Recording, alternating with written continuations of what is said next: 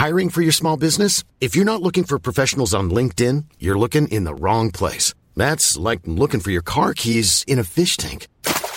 LinkedIn helps you hire professionals you can't find anywhere else, even those who aren't actively searching for a new job but might be open to the perfect role. In a given month, over 70% of LinkedIn users don't even visit other leading job sites. So start looking in the right place. With LinkedIn, you can hire professionals like a professional. Post your free job on linkedin.com/people today.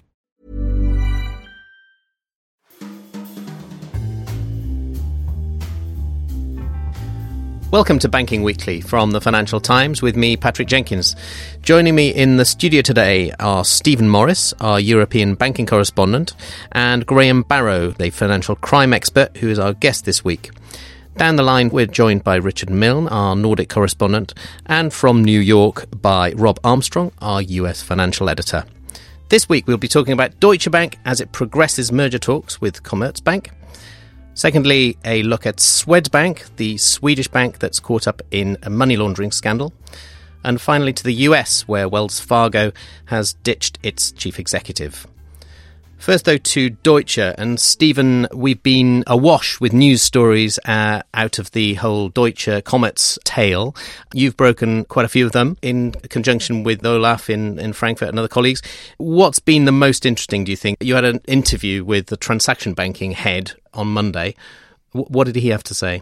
Well, yeah, Stefan Hoops, he's a real rising star, promoted by CEO Christian Saving to run, really the only functioning part of their investment bank, the ones that handles global cash management, transaction services, the kind of nuts and bolts of banking rather than, sort of the more glamorous trading side.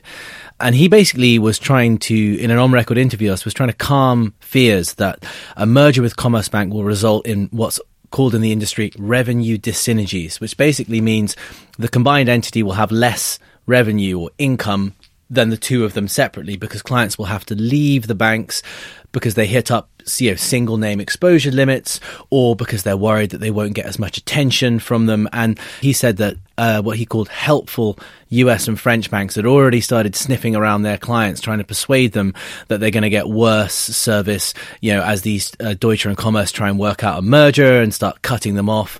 So it was quite an interesting interview. It really sort of goes to the heart of Deutsche Bank getting out there trying to sell a much more positive vision of this merger, because it has actually been maligned on pretty much every side. Yeah, all the rhetoric really up to now from outside the bank has been negative. It's hard to find anyone who's positive about this deal. Mm-hmm. Another story that we broke last week was around the likely capital raising that's going to have to go alongside this deal of up to 10 billion euros. And that rather freaked the market a little bit, didn't it? Well, it did. Remember, Deutsche Bank has already raised about 30 billion euros in the past decade or so to fix various problems, each of which it promised was the last one. So to come back for another double-digit whack certainly wasn't well received initially. We reported that the government would prefer Deutsche-Commerz to raise at the upper end of that spectrum, putting to bed the capital question for this, new national champion, reducing the possibility that they come back in another few years saying, hey, we need a little bit more just to, put us on a sure footing. However, management want to raise a bit less than the full 10 billion to kind of get investors who are very dubious about the economics and financial merits of this deal already, let alone having to put more money in to maintain the same stake. Yeah, it does feel like they're fighting an uphill struggle at the moment. We'll see how that pans out in future weeks. Thank you, Stephen. So let's move on to our second topic, and Swedbank, which is the latest Nordic bank to get seriously into hot water over a money laundering scandal. Now, to give us the background to this, I spoke earlier to Richard Milne, our Nordic correspondent. So, Richard, I know there are kind of legal limitations on exactly what we can say here, but what is Swedbank accused of doing? At its basic level, what has come out in an investigation by Swedish public TV, SVT, is that internal documents from Swedbank suggest that what they called the high-risk non-resident portfolio, so this is risky customers from Russia and other ex-Soviet countries, that 135 billion euros was moved through Swedbank in Estonia. Now, it's the market leader in Estonia, but it's also the market leader in Latvia and Lithuania. So we're talking about dozens of billions of euros of questionable money flows. US regulators have asked it what are its connections to do with a number of known money laundering schemes, such as the Russian laundromat, the Panama Papers on offshore companies, and Danske Bank, and some failed banks, such as Latvia's ABLV and Ukio in Lithuania. So we're still in the early stages of really building up a picture of exactly what's gone on. But it's fair to say Swedbank is facing allegations from sort of all sorts of corners. The bank was raided by police. The prosecutors in Sweden upgraded their investigation from just looking at whether Swedbank broke insider information rules to whether they'd committed aggravated fraud, which is an extraordinary probe. And finally, we revealed that US regulators are probing Swedbank over the money laundering allegations. And so, therefore, it was kind of no surprise that Swedbank's board decided to fire its chief executive. Birgitte Bonnesen, the former chief executive, now used to be head of Swedbank in the Baltics, which is where most of these allegations of money laundering come from, and really she just paid the price for what's now turning into a hugely damaging scandal for Swedbank. And you've been reporting also on the government reaction to this, which is pretty extraordinarily harsh as well. Yes, I think it's fair to say that really Sweden's reputation is on the line here, just as Denmark's reputation was on the line. I mean, these are countries that pride themselves on extremely low levels of corruption inside their borders, that also pride themselves on very high level of trust between individuals and government, but also between individuals and companies. And the problem with the Swedbank scandal, as with the Danske Bank scandal beforehand, is it puts all of that at risk. And so I think ministers in both countries are extremely worried about this trust dimension, that if it erodes people's trust in society, not just in the specific bank in question, it's very dangerous. And I think what you see from the government in the past few days here in Stockholm is that basically Swedbank is turning into something of a case study in how not to handle a money laundering scandal. Remind us of the background to this, because as you say, the Danske Bank's money laundering scandal kind of blew up several months ago now, and had dates back many years, of course. How is what happened there linked to the Swedbank revelations? Well, it's definitely linked. They both were Nordic banks that went into the Baltics in the early 2000s, late 1990s. This was the new land of growth and opportunity, and they were extremely hard hit in the financial crisis. The Baltic economies, were totally decimated. And so in the recovery, some of these banks started making pretty good money. Danske made just sort of extraordinary returns in Estonia, and Swedbank did well. It's the largest bank in the Baltics. And suddenly the head of Danske in the Baltics and the head of Swedbank in the Baltics both become chief executive of the banks altogether. And then they're hit by these allegations, which is basically that Russian oligarchs and criminals and people from other ex-Soviet countries have used these banks and others to move hundreds of billions of dollars of money through the financial system and into the Western financial system and out. Well, nobody really knows where the money's gone.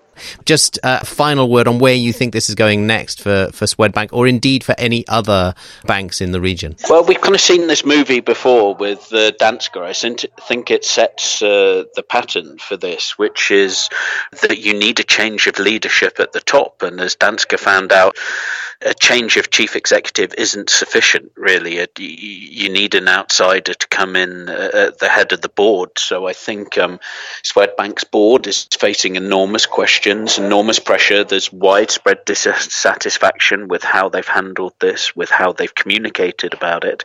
And then beyond that, really what you're looking at is an investigatory work from US regulators, which can obviously impose very heavy fines, and also counterparts in Sweden, Estonia, Denmark, Latvia, which would take years to go through everything. So, this is a problem that's going to stay with these banks for a very long time. And finally, other banks getting drawn into this as well, do you think? Well, you're seeing some signs of that. Handelsbanken is unusual because it's the only one of really the big Nordic banks, full stop, not to have gone into the Baltics. It chose the UK instead. But regulators in the various Baltic and Nordic countries have criticised really all the banks for their controls at one time or another. So it seems, that after the financial crisis, being a Nordic bank was seen as a very positive thing. Right now, with all these money laundering allegations, being a Nordic bank is a bit of a liability. We'll keep watching. Richard, thanks so much for joining us.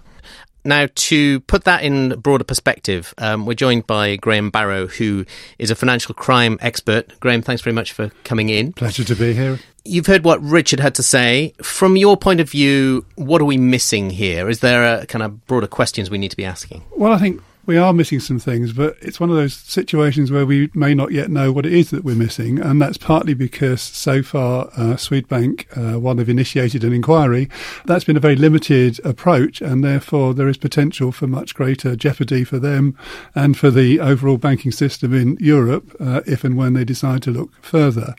Clearly at the moment Swedbank have lost their CEO. They have not handled their PR very well at all. And it's likely, I think, that this will spread to other areas in the Baltics. Yes, because we saw when the Danske affair emerged that there were obviously immediate parties that were collateral damage in that affair, so-called correspondent banks, those that dealt with Danske beyond their own areas of operation. And of course, Deutsche Bank was one of those that got dragged into that affair. I guess we're likely to see the same correspondent banking relationships or similar ones in the Swedbank affair. I think that's true. And there are extraordinary correlations between what happened at Danske and what's now happening at Swedbank. Danske started off as a relatively small amounts of money and over time grew and grew and grew until it ended up 200 billion euros. I think Swedbank started off at 4 billion, then went to 10, and now they're talking 130 billion euros. And of course, that sort of money has to be cleared out of the Baltics. So I think there are correspondents who will be frantically checking through their exposure to Swedbank as much as they are to Danske. Why is this such a European banking issue at the moment? We've had, apart from these two, there have been other incidents over the past 6 to 12 months that have emerged. Is it just European banks are not as sophisticated as their rivals elsewhere in the world, where presumably money launderers are not getting their business done? Or not getting it identified? I think that's an incredibly interesting question. I think it's a multi-pronged answer, Patrick. I think we have only a relatively newly matured banking system in understanding the risks that they face against a highly sophisticated group of money launderers who know exactly how to leverage the current European banking system to make their job that much easier. And the European banking system at the moment is quite fragmented in as much as we have individual responsibility for supervision and regulation in each European country, and they're not always consistent.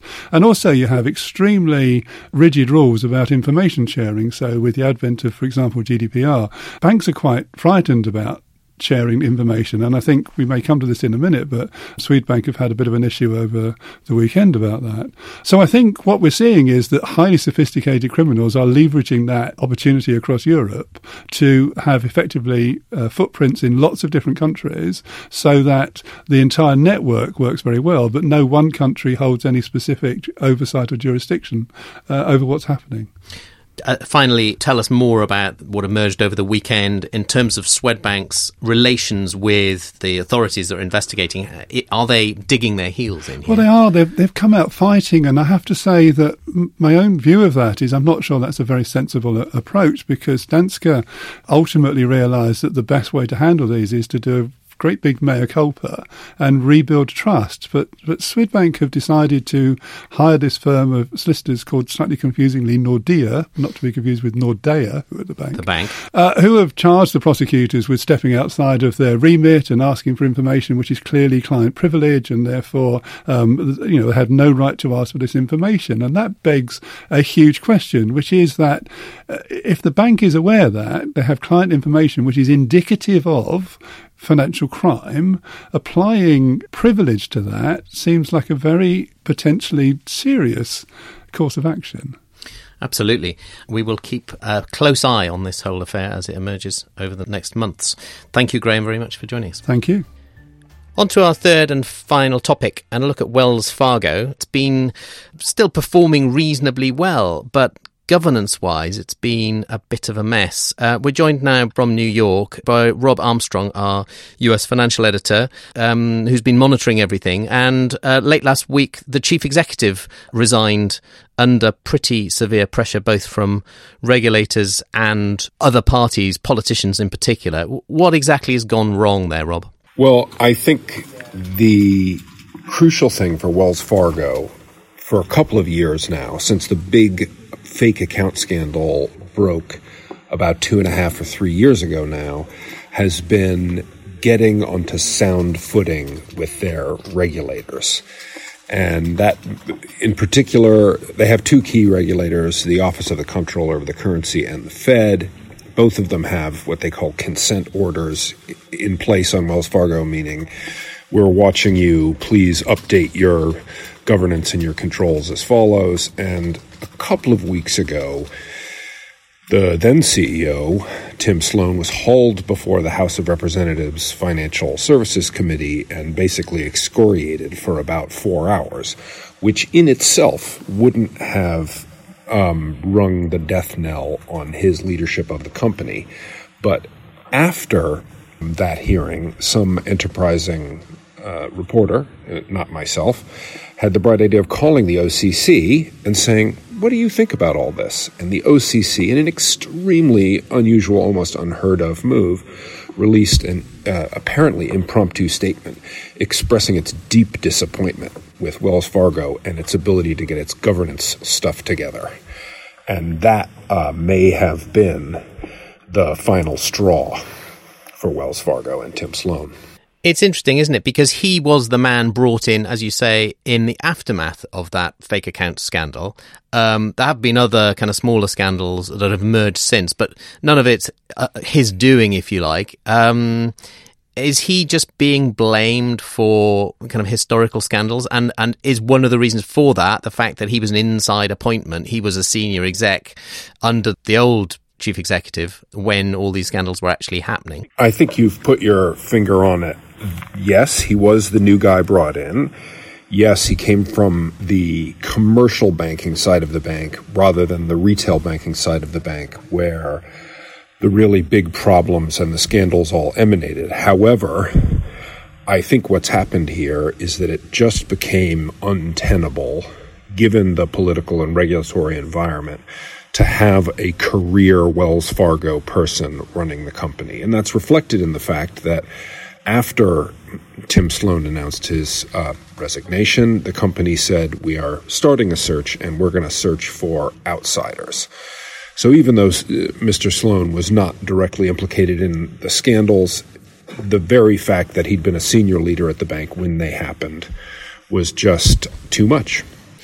Yes, well, now the hunt will begin for that outsider. I guess it's not something that happens very quickly, so I suspect you'll have a lot of reporting to do to find out when that's going to happen and who it's going to be, but I wish you luck.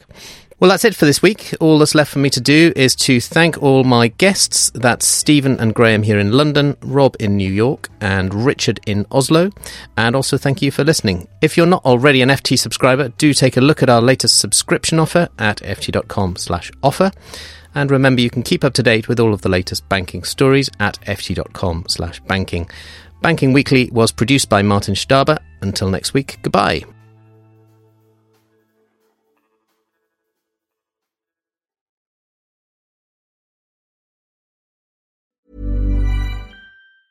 Mom deserves the best, and there's no better place to shop for Mother's Day than Whole Foods Market. They're your destination for unbeatable savings, from premium gifts to show-stopping flowers and irresistible desserts. Start by saving 33% with Prime on all body care and candles. Then get a 15-stem bunch of tulips for just $9.99 each with Prime. Round out Mom's menu with festive rosé, irresistible berry chantilly cake, and more special treats. Come celebrate Mother's Day at Whole Foods Market. Planning for your next trip? Elevate your travel style with Quince. Quince has all the jet-setting essentials you'll want for your next getaway, like European linen, premium luggage options, buttery soft Italian leather bags, and so much more. And it's all priced at 50 to 80% less than similar brands. Plus, Quince only works with factories that use safe and ethical manufacturing practices. Pack your bags with high-quality essentials you'll be wearing for vacations to come with Quince. Go to quince.com/trip for free shipping and 365-day returns.